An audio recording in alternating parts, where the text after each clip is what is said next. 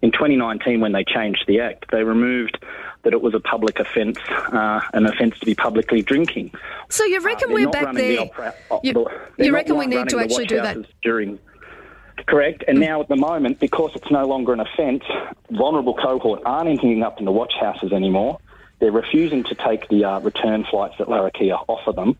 That is a good point to make. I'll put it to our listeners. Does it need to be an offence again to drink publicly? Should it be something that we are re-looking into? We need to disincentivise the behaviour that everyone is seeing on the streets.